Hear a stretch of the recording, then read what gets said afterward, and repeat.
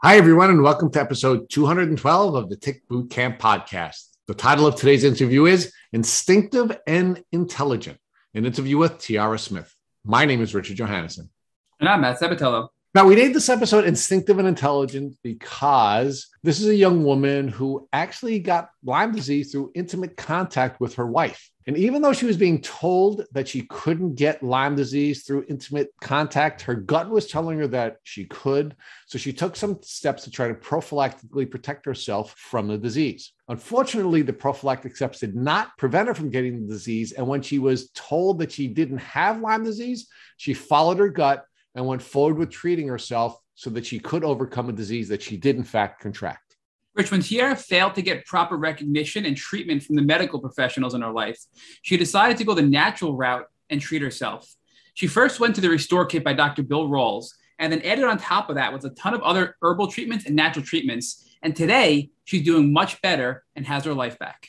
So now, one of the patterns that we've identified in this podcast is that people who follow their gut and follow the emotional tools that God has given them on their healing journey will generally have a better outcome. And Tiara did just that. Matt, without further ado, I'm really excited to introduce Tiara Smith to the Tick Boot Camp community.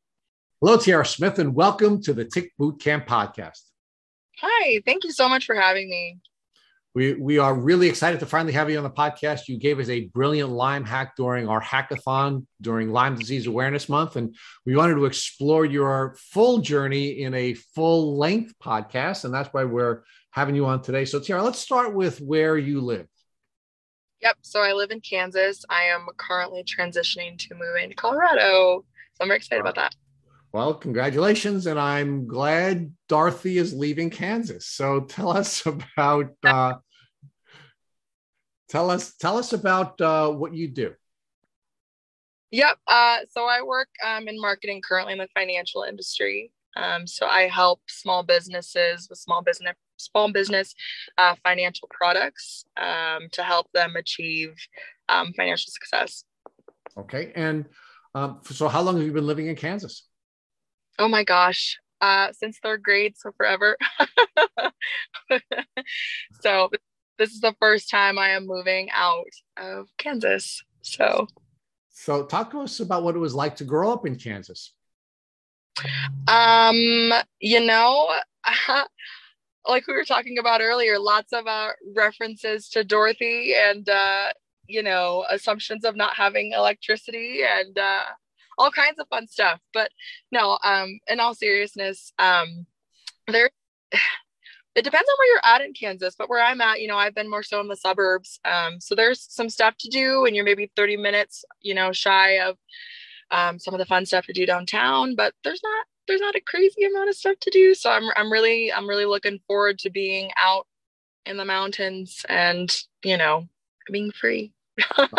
So I am going to torture the reference a little bit. So I did fully expect the Tin Man would be sitting next to you and Toto would be in a basket next to you. So I'm sorry, Tiara, I had to do it. Oh, I dropped Toto off at daycare, actually. So. So, Tiara, talk to us about what your educational system was like growing up in Kansas. Yeah, it was great, honestly. So like I said, I grew up in the suburbs of Kansas, more specifically in the Overland Park area. I was very, very fortunate to have such a great school system. I was in a college preparatory program in high school for a couple of years prior to going to college. So I was very, very thankful for that and very, very lucky to have something like that at my disposal. It was one of the top school districts in the area. So I honestly am very, very proud of the fact that I came from there and really set the foundation for where I'm at now. And where did you go to college and what was your major? Yep, I went to Kansas State University, go Wildcats, and I was a marketing major. Now, ironically, Kansas State University has one of the best curriculums for Lyme disease. I came across that when I was doing my research on Lyme, and I'm wondering whether or not that irony is something that you're aware of. I was not aware of that, honestly. That's great news. I know that they had been doing some pretty great research. Like I know they're known for, especially their veterinary medicine, but I did not know that they had done so much research there. So that's definitely something interesting to dig into. So let's talk about what you were working toward. You said you were in a college preparatory program during your elementary and high school education. What was it that you were dreaming about doing when you were a young person in Kansas? So fun fact, I started out in college as a biochemistry major. So with that college prep program, I intended fully to become a doctor. And the funniest part is I'm in business and my sister is now in med school. So we switched. But yeah, my intention honestly was to become a doctor. I had always been very passionate about health. I still am. And I'd always been very passionate about helping people. And,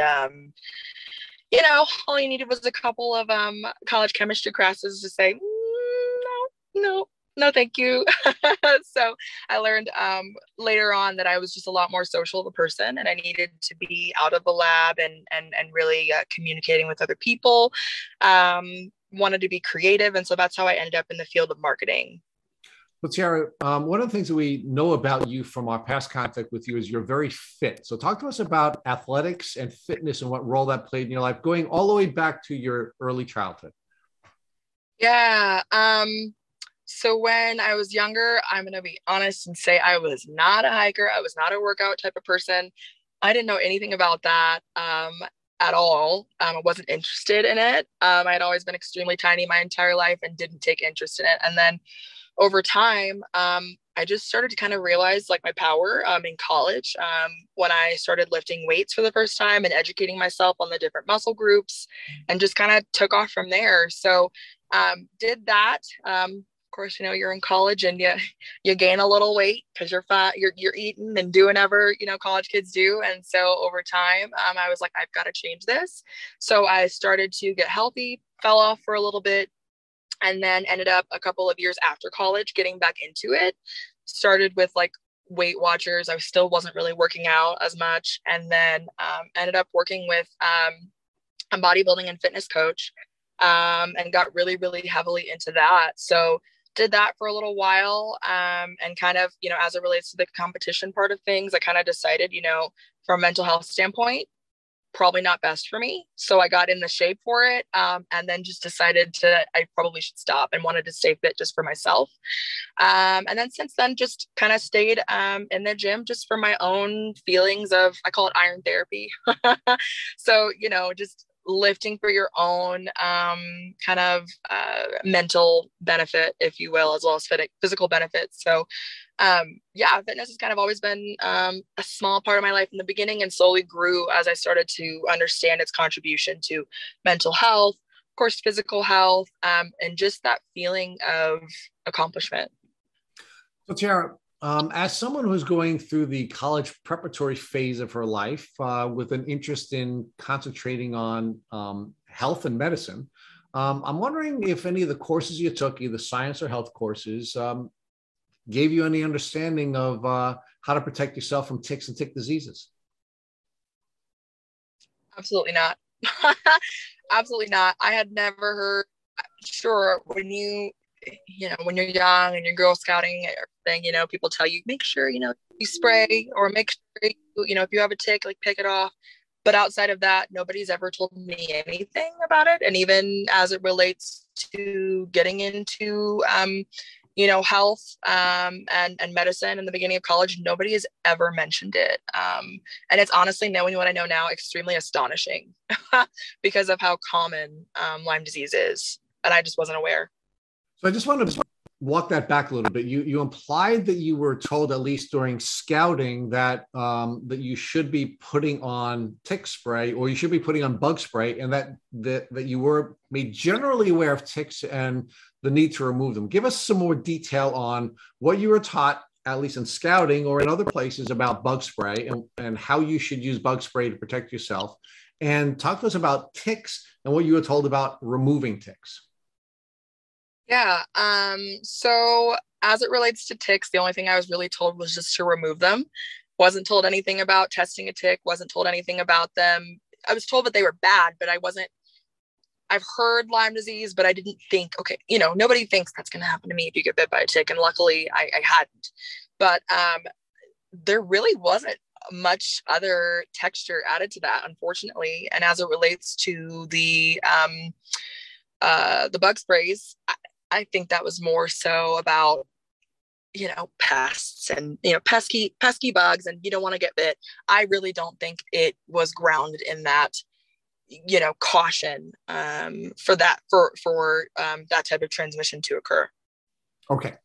Now, we know a little bit about your background and the illness that you had suffered, and we know that you were generally aware of Lyme disease because you're in an intimate relationship with someone who had Lyme before you had gotten Lyme. But let's use that as a line of demarcation. Before you got into the relationship with someone who had Lyme disease, what, if anything, did you know about Lyme other than that it was a disease and it was something you didn't want? I knew nothing at all. Yeah, I knew nothing. Nobody had ever told me anything about it. I knew absolutely nothing about how destructive it was. I knew nothing about how it was transmitted. I knew nothing. Before you entered the intimate relationship with the person who had Lyme disease, do you even know anyone who had a Lyme disease diagnosis? Absolutely not. I knew no one. Okay. So now let's talk about you entering into an intimate relationship with someone who had Lyme disease, and how did you find out about her having Lyme disease, and what did that mean to you initially? Yeah. So at the time we met, she was currently in treatment. I think she had been in treatment maybe for 8 months or so on antibiotics, as well as a plethora of other things. And so when we first met, she did mention to me, "Hey, I just want to let you know, like, I'm in treatment for Lyme disease, and I may, I'm not sure when." I genuinely think that she thought it was a lot shorter of a timeline. I don't know if that precedent was set with her, with those around her, as far as how long to expect the journey to be.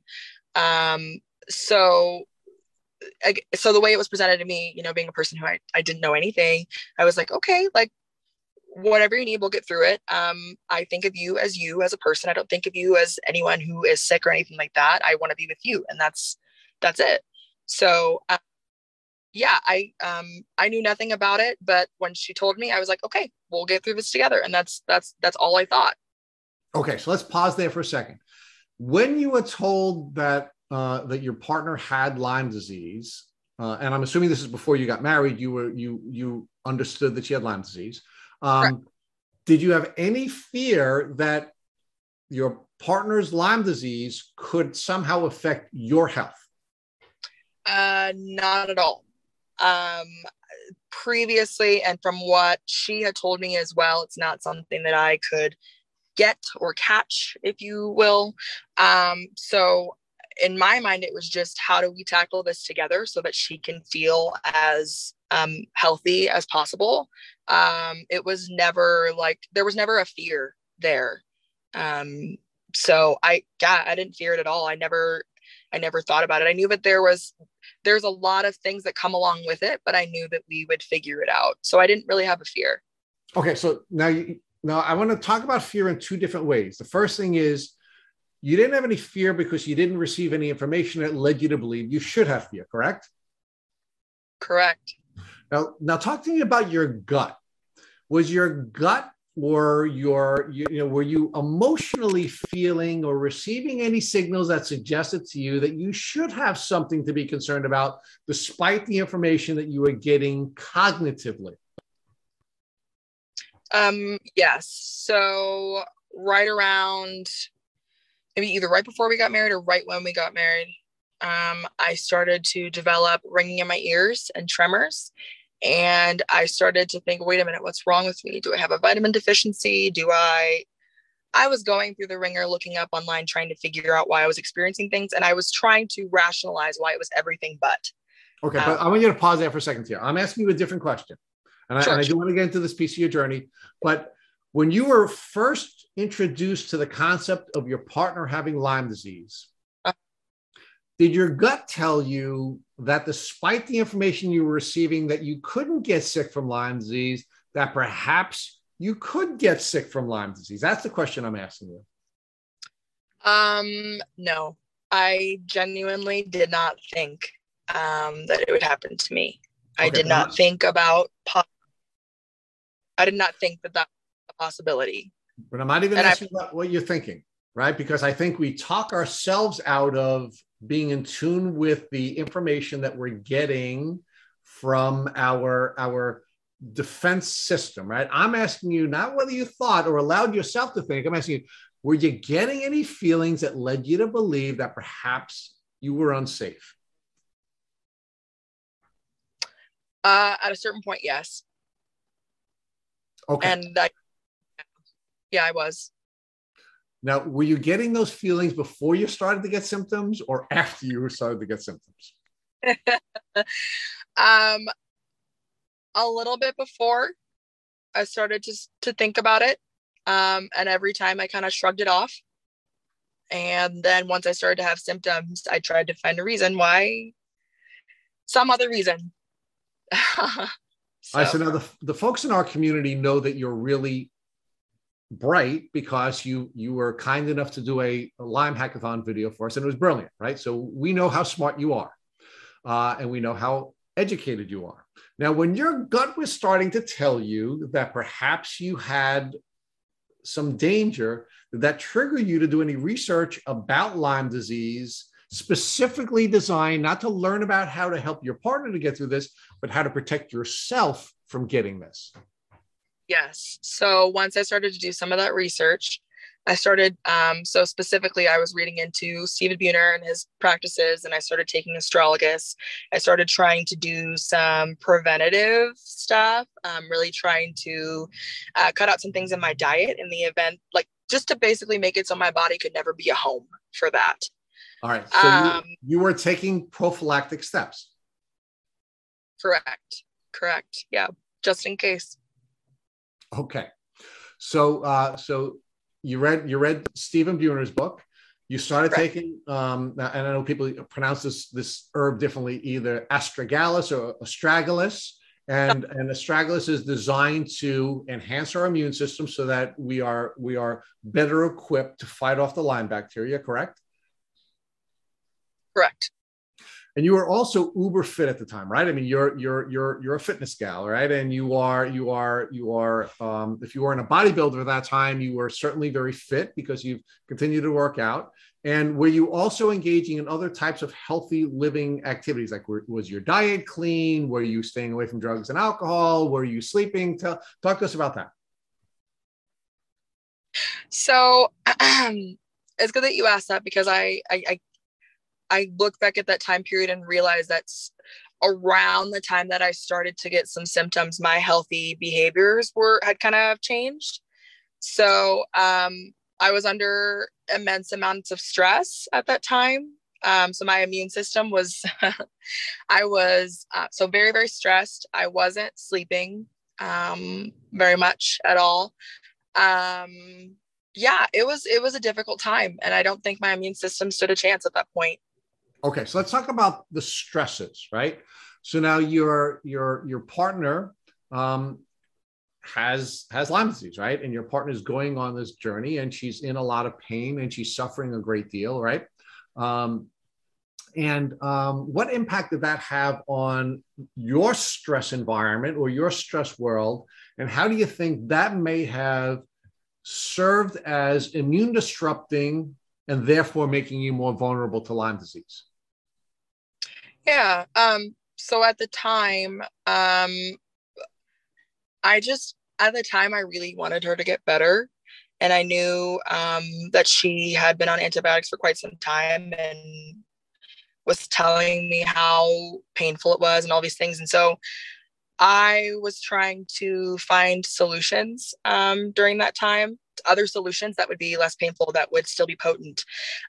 So that's part of why I wasn't sleeping. I was staying up. I was working my full-time job, and then I was staying up and searching everything from Buhner's protocol to bee venom therapy to like just a variety of things, just trying to a raw vegan diet, just trying to help her feel better. And so oftentimes I lost sleep. And of course there's financial stressors. So she wasn't able to work at the time. I was working full time. I was paying all of the bills and everything. So of course there's financial stressors. And, as you can imagine, there's some strain. So yeah, it was a lot going on at once. My immune system was certainly impacted, and it couldn't handle it. So talk to us about how your symptoms began to develop and how long into the intimate relationship was it before you started to exhibit symptoms? So I would say a couple of months after we got married, I started to develop symptoms, and I didn't realize that I was developing symptoms. I just thought my body was doing small, weird things. And then they got progressively worse. So a couple of months into being married is when I noticed. Now, Tiara, do you ever recall having been bitten by a tick prior to the time when your symptoms began to present? Nope, not at all. I didn't have any rash. I didn't have any bites anywhere. There was nothing atypical on my body. Okay. So now you were doing a great deal of research as first as a partner and then as a spouse to try to help your spouse to get through the challenges she was facing. And you were learning about Lyme disease, right? Now, when you were doing this research, did you come across any research that suggested that Lyme disease could be sexually transmitted? So the research that's out there is far and few between. As far as formal research, fortunate because you got so many. Oh, maybe it's possible because it's a Cypriote. Like no syphilis, it's a Cypriote. And then you have other people in the camp of absolutely not. So, or people saying absolutely yes. And during that time, I had been on many different Lyme groups, just that I had been on when supporting her. And I saw a lot of anecdotal evidence, people saying that they were getting it from their spouses. People whose spouses had gotten it, let's say got bit by a tick in an area somewhere and they were not with them. So they weren't, bit with them. There are a lot of people even to this day that I see that have said they have gotten it through that method of transmission. And it just blows my mind that there's so little research out there. And so contradictory of information, even from different Lyme literate doctors. So, Tiara, so when you first start exhibiting these symptoms, just to set a context, right? You had done some research which suggested that it probably was not sexually transmitted or transmittable. Your gut was telling you that perhaps it was. So you were taking astragalus and you were trying to at least take some prophylactic steps to protect yourself. And you start to have these symptoms. And what are you doing? Are you talking yourself out of believing they were Lyme symptoms, or are you going to try to get early treatment or early intervention? Yeah. So when that happened, I I first tried to talk myself out of it and say that that's not what it was and it couldn't possibly be. And over time, the symptoms started to get worse, muscle spasms. I have videos of my face, my lips, spasming, my muscles doing crazy spasms on my legs. And it got to the point where I couldn't ignore it anymore. I couldn't pretend. So I went to my primary care and I told her my suspicions, had a test done. And that's where this all started. And I realized that it wasn't anxiety. I wasn't crazy, as you call it, or as some doctors made it seem. So how long after you first started exhibiting the symptoms was it before you were tested? Meaning, what was that window of time between first symptoms and test where you were diagnosed with Lyme disease? I was, let's see. So repeat that again. I'm sorry. What was the window of time? Sorry.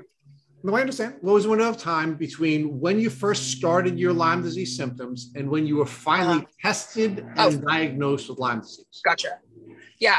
So it had been at least like 3 or 4 months. And when you say diagnosed, and I wrote this, but it's a very weird, tricky thing. So when I had my first test done, I was positive for one band, and I was told you were positive for one band, but that doesn't mean you're CDC positive. So, you're good to go. And I'm like, oh, okay.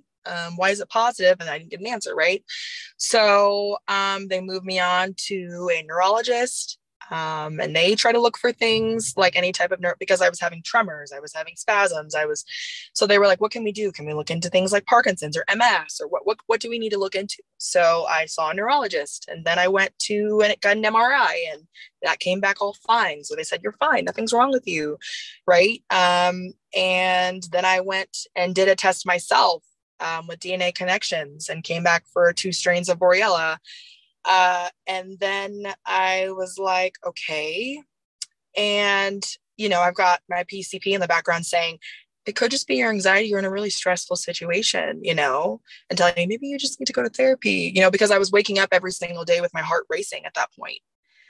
And I couldn't control it, and I didn't know why. So, after that, I was like, can you just run another test again? Like, I just need to know what's going on. Like, I know it came back positive, but I need, maybe more time has passed. Maybe we caught it too early, or I'm sorry, maybe I came in too early. Let's try again. And I still came back positive for 1 band. And I'm like, okay. And she said, and I'm not it's probably not verbatim, but what she basically said was, I know you're exhibiting symptoms, but with you only having 1 band positive, I don't know if I feel right giving you antibiotics. And so I'm like, okay. But at the same time, seeing, what I had seen from my ex-spouse, going through what she went through, I knew antibiotics wasn't the route that I wanted to take anyway. I just needed someone to call a spade. And for me to know, okay, we're doing this. You need to start taking care of your body in this way to combat what's going on. So, it was a journey. And they tried to send me to infectious disease. And after doing a lot of reading and hearing from a lot of people, they were like, it's probably not going to help you, and you already have the answers that you need. So I kind of went on my self-treatment journey, and I'm so glad I did when I did, because at that point, even seated, my legs were extremely weak and tired, barely doing anything. My heart rate was extremely elevated. I was waking up every morning with a racing heart. My tremors were crazy. Spasms all over the place. I was getting them, in my arm at one moment, in my leg the other moment, and it was all day. So I knew I had to do something, and I felt like my body was attacking me. Okay, so let's pause there for a second, because Matt's going to take you on the first the self-treatment and ultimately the medical treatment journey that you've gone on. But I have a lot of questions that I still want to ask you up to this point. So yeah. So your gut was telling you that you probably needed to protect yourself. You start taking the astragalus. You then start to have your symptoms. You start to test, which is beginning to show you that you do have it, right? You have a band from the initial test you took. You take the DNA Connections test, and you have more bands, right? So you're starting to see that the testing is showing that that you have had come in contact with Lyme disease. Were you thinking at that time that that you received the contact with the bacteria through your intimate contact with your spouse, or did you think it was possible that you were bitten by a tick? I don't think it was possible that I was bit by a tick, only because at that time I hadn't been hiking in a really, really long time. I hadn't ever seen any symptoms or any, no fever, no rash, no bite site, I hadn't seen any of those kind of common characteristics. Even if there weren't a rash, I hadn't seen a bite. So I really didn't think so. My brain automatically went to that because my gut previously had told me, wait a minute, something's not right. So yeah, my gut told me that it was probably from intimate contact, unfortunately. Okay. Now, do you believe there's no way that you could have been bitten by a tick at any time in your life prior to that, and your symptoms then just began to exhibit because of the stresses in your life? Correct. I genuinely don't think that. And I had gone through stressful times previously in my life, never exhibited any symptoms at all. So, yeah, this is the first time ever in my life that I had started to have such harsh symptoms happen to me. Well, let's talk about how we can rule out all of these other potential options, right? Because it's very common, and there's a lot of research that shows that many people who have Lyme disease, who are married to another person or have an intimate relationship with another person, have Lyme disease. But that has been explained away by, doctors, all over the Lyme community, including Dr. Brian Fallon in his book. And he's one of the stars of the community. And his argument is that the reason so many spouses have Lyme disease is because they're both living in a tick endemic community. And because they're both living in a tick endemic community, it is very likely that they're both coming in contact with infected ticks. That it's not the intimate contact, despite the research showing that the spirochetes are in vaginal secretions and in sperm, that it's actually the physical presence in a tick endemic community that's causing spouses to both be sick, not the intimate contact. What's your reaction to that? It's a little frustrating. So I will tell you, given that this is how it's been suspected that it was transmitted to me, it's a pretty invalidating thing, not being able to find much that tells you that this is what happened to you, because I don't have a doubt in my mind that this is what happened to me. It's frustrating, to say the least. I can just leave it at that. Yeah, so Lyme disease itself is very frustrating for a number of different reasons, including not having a real definition for this disease. Is it an infection from one bacteria? Is it an infection from multi-germs? Is it something altogether different? And now we have this additional level of invalidation, which is you can't get it the way you believe you got it, right? So talk to us about how that impacted you emotionally, at least at the beginning. Oh my gosh, it was, as you saw with some of the stuff, like the negative stuff that came in, it was really, really hard behind the scenes, hearing that be invalidated. Because for someone who's going through it, it is it is extremely real. So to see that not even being a reason that's validated, I mean, first of all, in the Lyme community, so many people are invalidated in general, regardless of method of transmission. So to pass that on and to invalidate another person, and it's really shocking too when you think about. I think about my Lyme tip. And just believing yourself, trusting your intuition. I can't tell you how many people in my life, family, who have invalidated what I have gone through because I just don't understand. And I have to have that frame of mind of realizing that they genuinely do not understand, especially this method, right? When people talk about sexual transmission of anything, this is not something that's ever talked about, ever. So,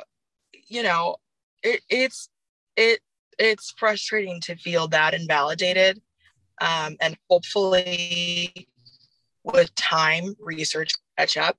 But it sounds like there's a long way to go, not just in this type of transmission, but also just in Lyme in general. There's a long way to go. So Tiara, did the invalidating nature of the method of transmission cause you to delay in either seeking treatment from doctors or delay in any self-treatment that you pursued? 100%, because I was in denial. I was convinced by others around me that it wasn't real. Therefore, other people saying, oh, well, I have twitches all the time, so that can't be what happened to you. That's not real. Nobody's talked about that. I can't tell you how many times I've gotten that, or, you're just anxious and you're just, coming down from being anxious. So, yeah, I don't know if that answers your question. So let's talk about where you were when your symptoms were developing and you started to get sick, right? We know that grief is a part of a response to illness, and we know that the grief cycle begins with denial, right? So when we're in that state of denial ourselves emotionally, and then we have all this invalidation around us, it causes us to get stuck at the denial phase, and it paralyzes us from moving first through the grief cycle and ultimately to a place where we're going to begin treatment. Yeah, sorry. I'm sorry. I'm upsetting you. And we really appreciate you sharing this journey with our community. Yeah. There's a grief cycle. Sorry. I had to.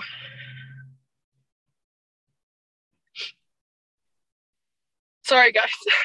No, thank you. Thank you so much. I mean, we really appreciate you being so vulnerable with us and with with our listeners.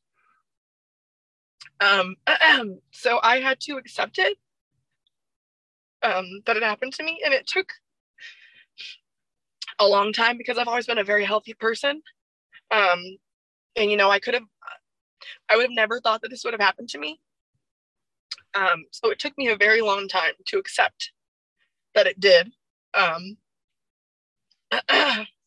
It took me a very long time, and I have had.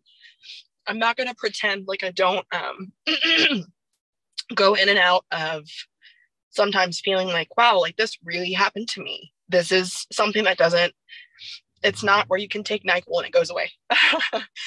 So yeah, I have had quite a bit of different stages of everything from grief to anger to sadness, a little bit of regret, a lot of bit of regret actually. But yeah, I went through a huge cycle, and I still every now and then find myself in one of those stages.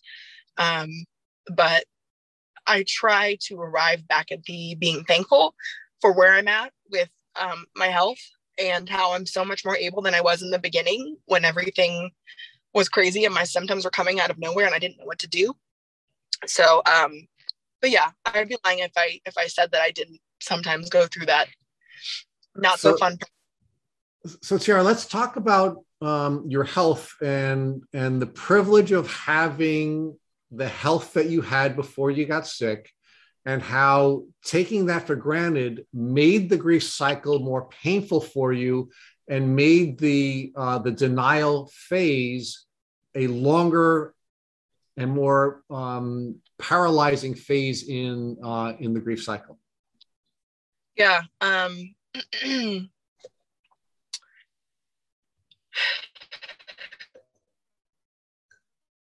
Can you say that again? I'm sorry. I'm a little. Talk to us. You said you were always healthy before this had happened. Okay. Yeah. I'd like you to talk to us about how the privilege of your prior healthy life and taking that for granted made the grief cycle more painful and may have played a role in causing you to be stuck at the denial phase and therefore paralyzing you from taking action.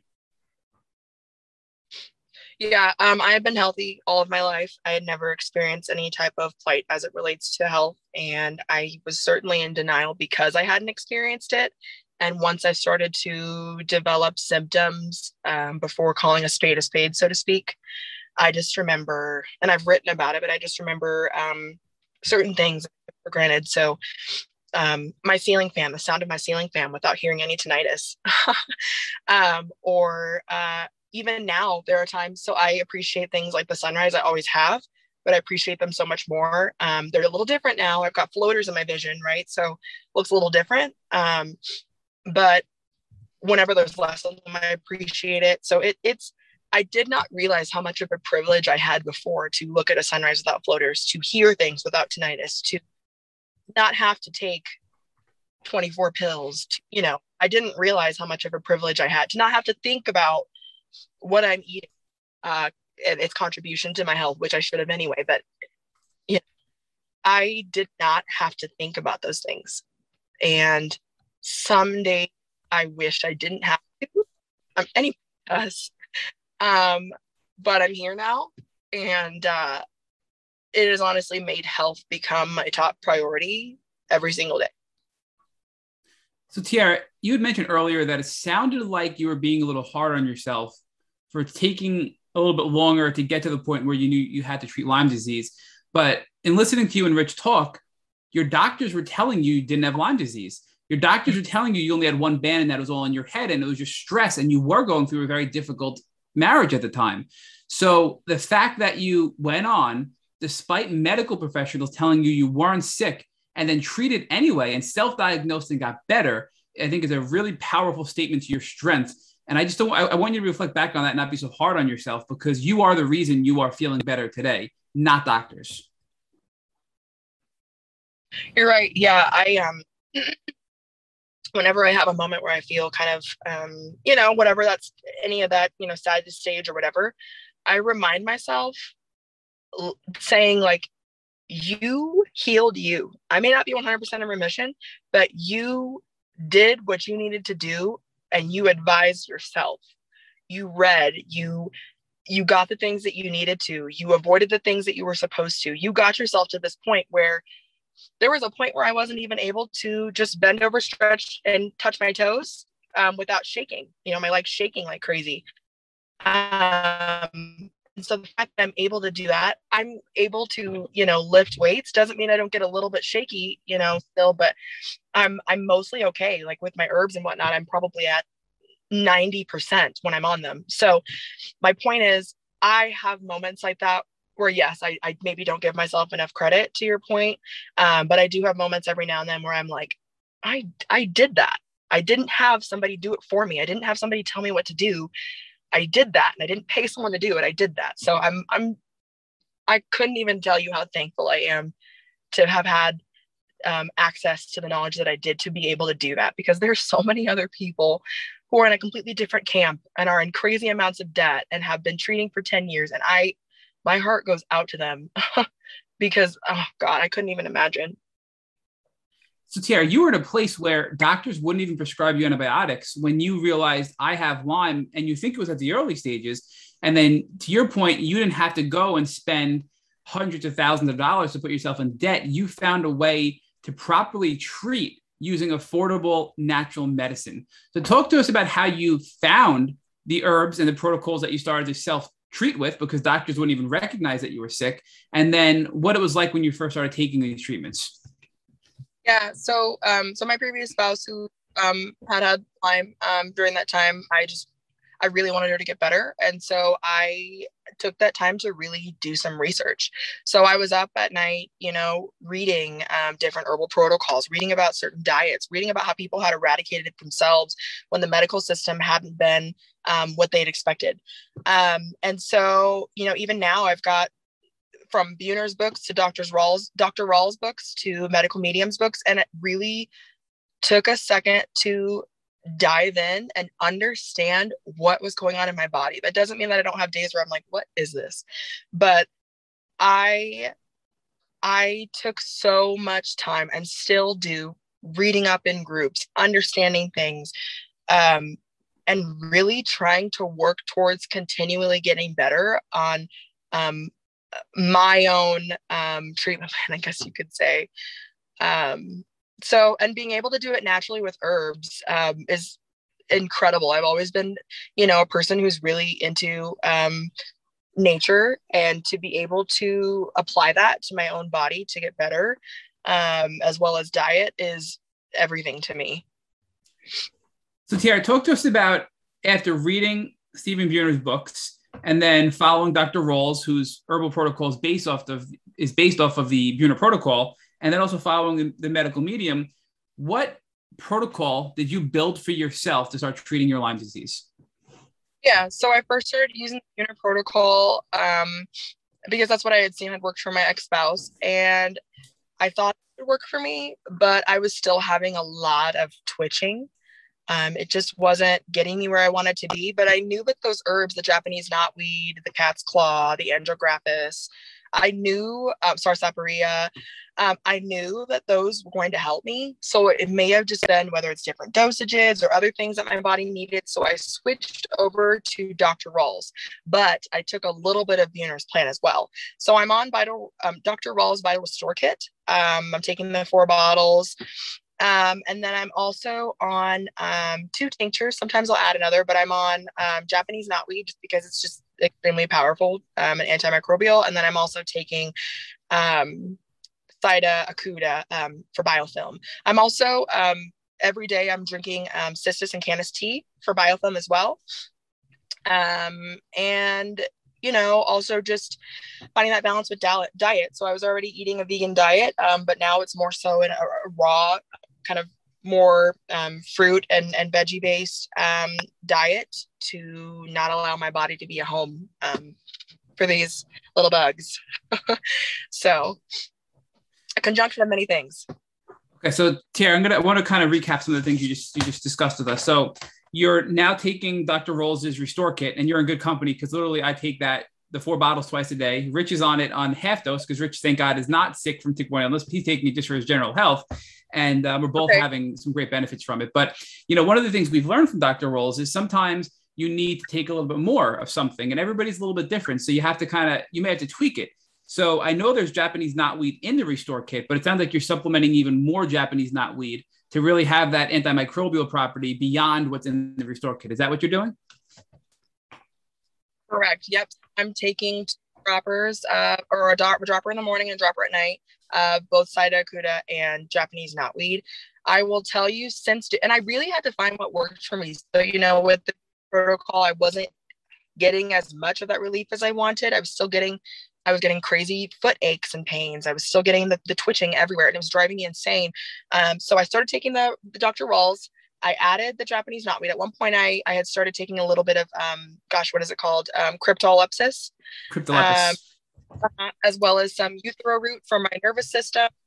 And I still take it from time to time. But my main, the main attraction, so to speak, Japanese knotweed and Saida Kuda, they've done wonders for me. And I will tell you, when I am on them, I maybe have 1 to 3 twitches a day. Other than that, I feel so normal. I still have spotty vision, which, that'll be over time. But I was just telling someone about how previously, when things started to get bad, I would smile. And I'm a smiley person. I love smiling. I would smile and my face would shake like crazy. Or I would yawn and I couldn't even keep my face straight. And now I can do all of those things and it's not shaking anymore, and I'm not insecure about it. I'm not, because I used to be terrified of my own body at that point, just with everything going on. So the Saida Kuda, the Japanese knotweed, and then Vital Restore Plan have done wonders for me. And I've recommended the Vital Restore Plan to a lot of people because it's honestly changed my life. So I just want to stop for a second and recognize that. So I know a lot of people have heard us talk about Dr. Rolls, and now they're hearing about the Restore Kit. And I think it's important to note, because of certain regulations, Dr. Rolls is not able to really promote his specific products. He's only able to really talk in generalities about herbs on his webinars through his main Rolls MD social media and website. But Dr. Rolls, based on what he teaches through his Rolls MD side, has an entire supplement, basically branch or arm to his business, which is called Vital Plan. And Vital Plan sells the Restore Kit, which is literally everything Dr. Rolls talks about to treat chronic Lyme disease. And although it can't be properly marketed as a chronic Lyme disease treatment, which it is, but he's not allowed to say because of FDA regulations, it has helped countless people recover from chronic Lyme disease. And it has a wide variety of herbs and supplements and things in it to help you overcome Lyme by building your immune system and fighting off a wide variety of pathogens, not just the Lyme bacteria. Because as you know, Tiara, it's never just Lyme. There's other things going on, whether it's reactivated Epstein-Barr virus, whether it's parasites, whether it's whatever it may be. The Restore Kit helps address all of those pathogens, and it really helps modulate, reset, and rebuild your immune system, which gives your body a fighting chance to now recover and rebound from chronic illness. So I just wanted to make sure that we pointed that out so people understand what specific products we take by Dr. Rolls. And to complement that, you did mention that you tried Cryptolepis, which is, I know, something that is really powerful. And all these studies coming out of Johns Hopkins have shown that Cryptolepis is not only great for Lyme disease and Bartonella and Babesia and Anaplasma, but it's just generally good from an antimicrobial standpoint, generally speaking. It sounds like in your experience, that wasn't something that was super helpful in your journey. So could you talk to us about Cryptolepis with your personal experience and what your reaction was to it? So I'll just say, I think I'm very fortunate in a sense that I caught things at a time where my Herx reactions are not as bad. So, as far as my reaction to crypto, I would say, like, I haven't felt a lot, but I also previously before that was doing, Japanese knotweed, Saida Kuda, Saida is especially pretty strong. So, when I started with Japanese knotweed, for example, I was getting like numbness in my feet. And, when I do certain things like, even my infrared sauna, I have increased symptoms for maybe 2 days. So luckily with crypto, for whatever reason, I didn't feel much kickback after taking it. So I'm very, very fortunate in that sense. I never know with me what's going to give me much of a herx. Like for some people, Cistus and Canis tea gives them a crazy herx. I drink it every day and I'm okay. So I really think it has everything to do with where I was able to catch things in my journey, to where crypto, even though it is quite strong, it hasn't given me a crazy reaction, thankfully. All right, so Tiara, we talked about the Restore Kit, which we know is a wide variety of urban supplements. We talked about Cryptolepis and we talked about Japanese knotweed to supplement what's already in the Restore Kit. But you keep mentioning, and I'm probably going to say it wrong, the Phyta acuta, which is, I believe you said it's for biofilm. So is that another herb? Is it a capsule with herbal powder? Is it a tincture? What is it? And specifically, what does it do to treat Lyme disease? Yeah, so it's herbal tincture, and what it does is it assists in breaking up the biofilm, similar to what NAC does. So I picked that up from Buhner's protocol. And whenever I don't take it, I can tell. It makes a huge difference for me, especially with my twitches. So I typically get that in an herbal tincture. I've heard of people getting it in powdered form and putting it in capsules, but for me personally, for convenience, I do it in an herbal tincture. And then you've also been talking about this Cistus, and I think you said Cistus and Canis tea. I'm probably butchering that as well, and I apologize. But what function is that? So are those herbs that are diluted into a tea that have a positive impact on killing off Lyme bacteria? That's correct. It is. It's more so a biofilm buster as well. So with Vital Restore, the aim is to kill off the Lyme, so to speak. But with Phyta acuta as well as Cistus and Canis, it's to help break up that biofilm for those that are, I don't want to say free floating, but kind of once they die off. And so I take that, or I drink that every day. It's just in a little pouch. I get a pouch of 200 off of Amazon. And it's just the herb in a pouch that you can make just like any kind of tea, like a green tea. And I drink that every day with lemon and honey. And I think it's definitely helped. So I'm sorry, Tiara. So let's talk about herxing, because we know when you take biofilm herbs, generally you will herx. Well, some people will herx from it. So when you take the Phyta acuta and the Cistus and Canis, again, I apologize for probably mispronouncing it. Are you herxing from that, or did you herx in the beginning from those two biofilm treatments? At the beginning, I started to get numbness, and I started getting for a little while. Like I was wondering, why am I twitching so much more? I'm taking something for it, but over time that started to dissipate. I will also tell you that an integral part of not having such bad reactions is I'm doing coffee enemas pretty regularly. At one point, I was doing them every day. They have done so much for me as far as detox goes. I have an infrared sauna. I don't use that as much due to EMF, but I do use it. And then, of course, your typical like Epsom salt bath. So detox, I think, is also going to play a large role as it relates to Herxheimer reactions.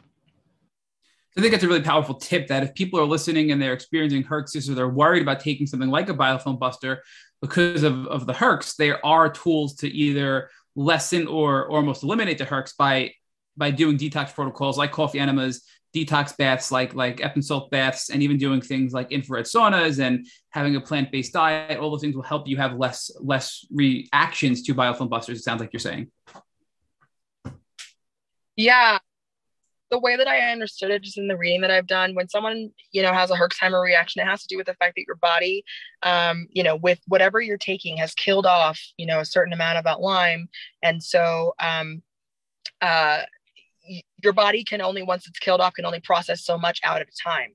And so those detox methods are to really assist the body in releasing some of that, with the coffee enemas helping stimulate the liver, right. And, things like exercise and sweating, right, that help with moving the lymphatic system, which essentially, the sewer of the body, right.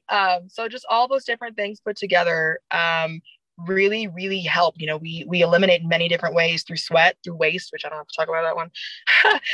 And then, you know, just making sure that we're really adequately hydrating, because everything, like even lemon water, you know, even lemon water is great in alkalizing the body and also getting things out of the body in terms of detox. So it's a combination of methods, but I will say tried and true for me is the coffee enemas. So let's talk more about the coffee enemas, because I don't know if you know Kristen Nanos, who we love. She now runs an awesome Lyme support group. So if you don't know about it, people can go check her out at on Instagram and join her group that she's doing now twice a week. But she's always talking about coffee enemas in helping her with parasites and healing from Lyme disease. And I have to be honest, I still haven't tried it because it just seems so intimidating. Although Krista does make it, you know, really sound less intimidating. How can you convince people, Tiara, who are listening, that it's not as scary as it sounds? And really, it's worthwhile, and the benefits far outweigh the potential scariness of doing a coffee enema. So I could understand why it would be scary. You know, it's something from what I've read, it's years and years ago that was actually very popular. Like I want to say in ancient Egypt times, it was very popular that people were doing enemas, even in general, that type of health. I know that it can be intimidating. However, we really have to think about the benefits. And for me, you know, it's almost become meditative. Not almost, it has. So, you know, we'll get the coffee boiled, get it all in the bags. I've got hooks where I put, you know, my enema bag, right? And then, you know, turn on some guided meditation or some sound bowls, and really just take that as time while you're holding it, because you typically hold it for 15 minutes. To just reflect or meditate. And it's a really transformative time, I feel like. Now, I'm not going to say that it's not a little, you know, you get a little crampy every now and then just because you've got liquid going through your system. But I promise you, when you do a couple of them, and this is probably gross, but when you see, like, you know, you mentioned parasites, real thing, very real. When you see what comes out, because you can't just treat Lyme, you have to treat parasites too.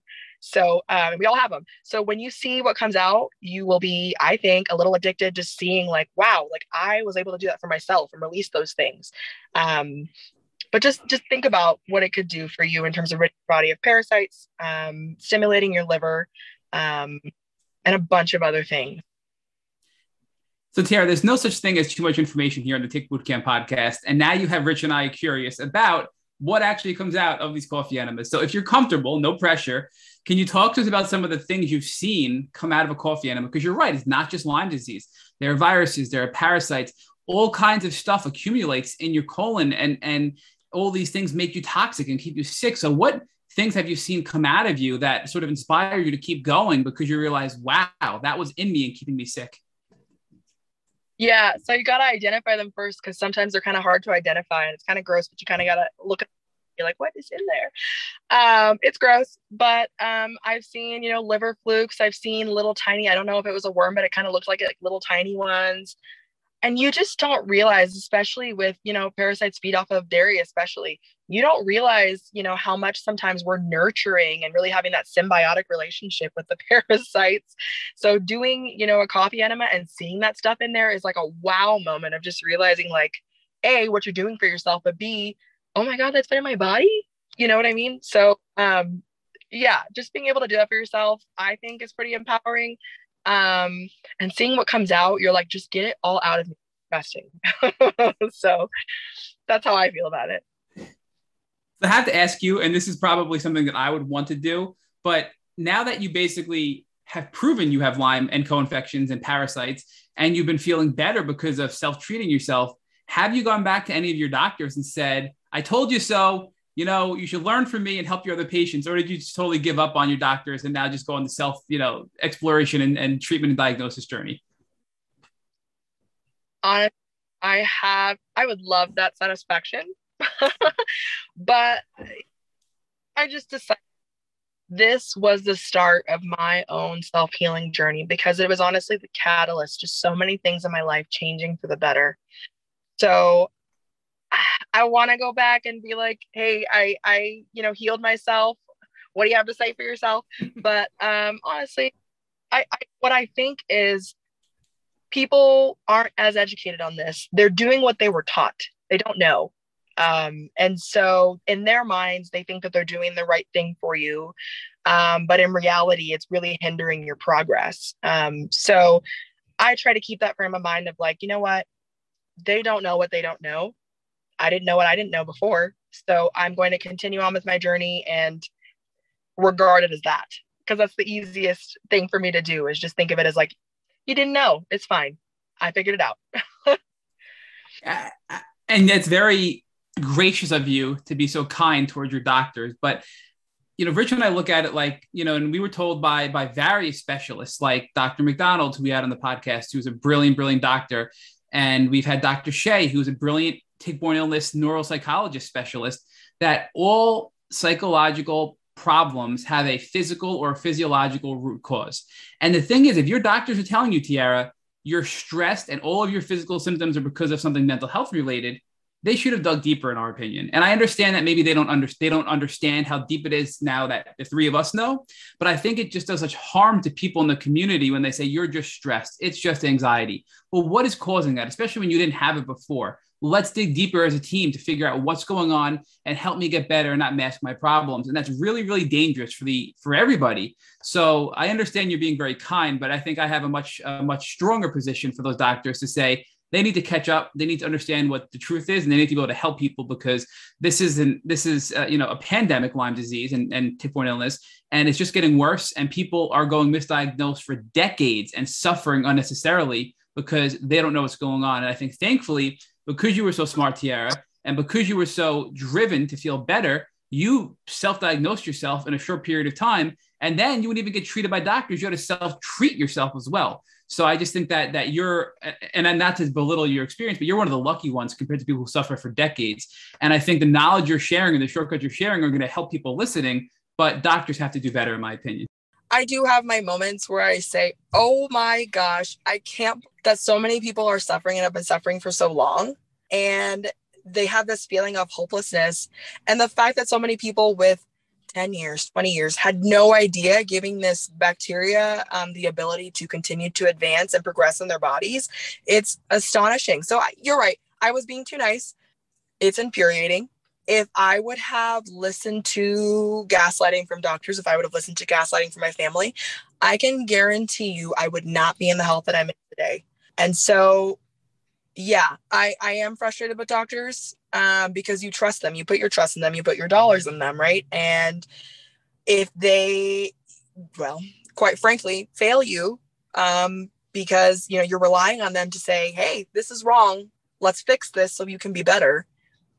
And that's not even being recognized for years on end. It's like, what do you do? Who do you tell to remedy this? Because there's so many years of your life lost. And that's why I'm so thankful for the way that I went through things, because I could have ended up the exact same way, having the lack of knowledge previously and ending up sick possibly, and then going through the system like everybody else. So I'm extremely thankful and disheartened, and so glad that organizations like, your podcast exists, because it is so easy. It would be so easy for someone to get Lyme, so much easier than I ever knew. And even easier to be kind of sort of led astray and abandoned by the medical industry. So my final question, Tiara, before I hand you back over to Rich, is you are very smart. You've learned a lot in a short period of time, and you've done so much to help yourself all by yourself.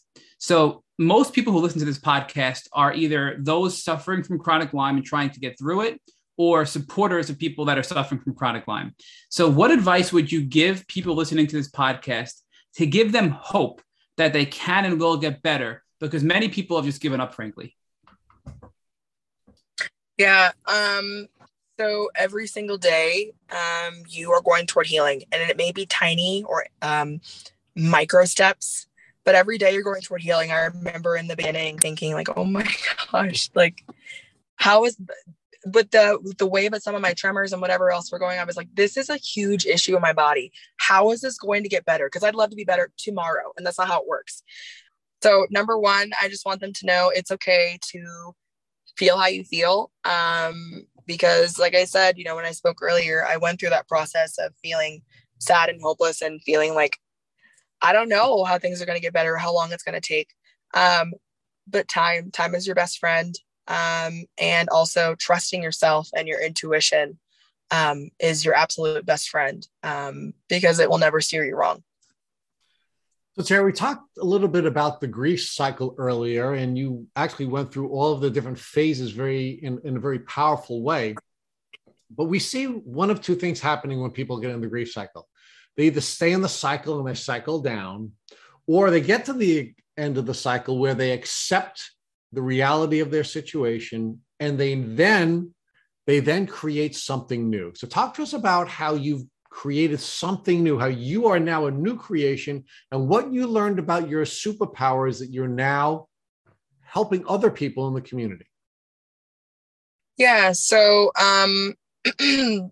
I have come across some people who are going through the thick of it, and who have tried some other therapies. And even though I'm not a doctor, I don't have the answers. I can tell them what worked for me, and what works for me doesn't necessarily work for everybody else, but I can certainly try. I can ask them, have you thought about this? What about this? Are you self-treating? Do you have a doctor? Have you considered this? And I really just try to be, sometimes for people, I just try to be the person that they vent to, because I think that's what everybody wants. Like when you go through this, nobody understands you. Nobody gets what you're going through. So I try to be that person who listens, even to a stranger I don't know at all. But I also try to ask those questions to try and, because those are the questions I had to ask myself, to kind of jog and figure out what I could do to change the trajectory of things. So, I really do try to be that listener and that sounding board, but I also try to be that person that kind of empowers them to feel like they can also do some things to positively contribute to their health and not just have it in the hands of somebody else. Well, let's also talk about your willingness to become a leader, because you've become a leader in this community. You've participated in our Lyme Hackathon. You are now serving as one of our guests on the long form podcast. And you're willing to do that on a subject that's really touchy and very controversial, and that is the sexual transmission of Lyme. So talk to us about why you're willing to be brave and be the face of this very controversial topic, in part because of the puritanical nature of our society, and in part because of the invalidating nature of Lyme very generally in the sexual transmission of Lyme. Yeah. So I'm going to be honest and say that there were some times where I thought maybe I shouldn't do this because I was nervous. It's not exactly something everyone wants to stand up and say, yep, this happened to me. This is what, but I realized people need someone to say, this happened to me. And if it happened to you, it's okay.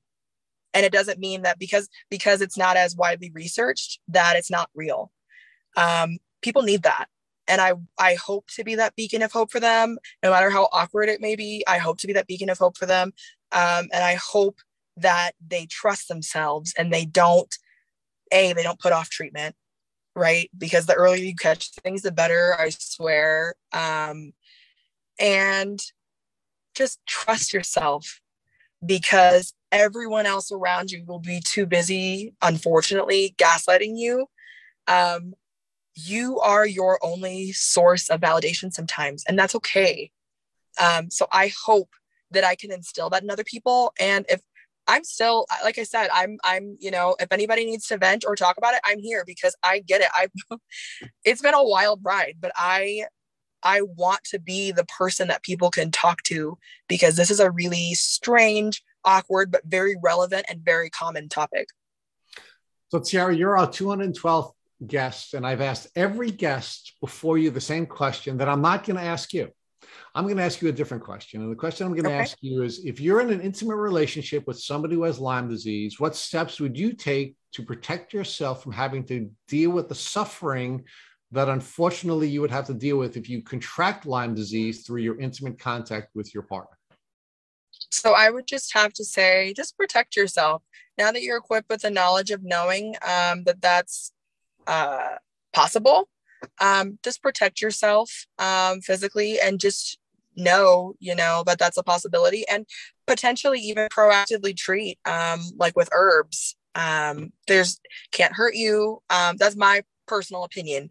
But just preventative herbs like astragalus, or I guess other people pronounce it differently, but astragalus, and just focus on keeping your immune system healthy, right? Low stress, good sleep, good diet, some exercise. And that's it. Just protect yourself, and continue to love the person that you love. Thank you for listening to the Tick Bootcamp interview with our guest, Tiara Smith. To our listeners, we have a call to action. First, if you'd like to learn more about Tiara Smith, please visit our Instagram page at naturally.me.t. Second, if you enjoyed this episode of the Tick Bootcamp podcast, please share with your friends by using the social media buttons you see at the bottom of our post. Third, Tick Bootcamp has created a Tick Bite blueprint that has been inspired by the information that has been shared with us by past podcast guests. We urge you to visit our website at tickbootcamp.com to view the blueprint. Please note we would appreciate any input or any improvements you would like to share with us. Fourth, don't forget to subscribe to this podcast on Apple Podcasts, Google Podcasts, or Spotify to get your automatic episode updates of our Tick Bootcamp podcast. And finally, we thank you, our community, for your comments on our past podcast episodes. Please take a minute to leave us an honest review on Apple Podcasts, on Instagram, or on our website. We make it a point to read every single one of the reviews we get.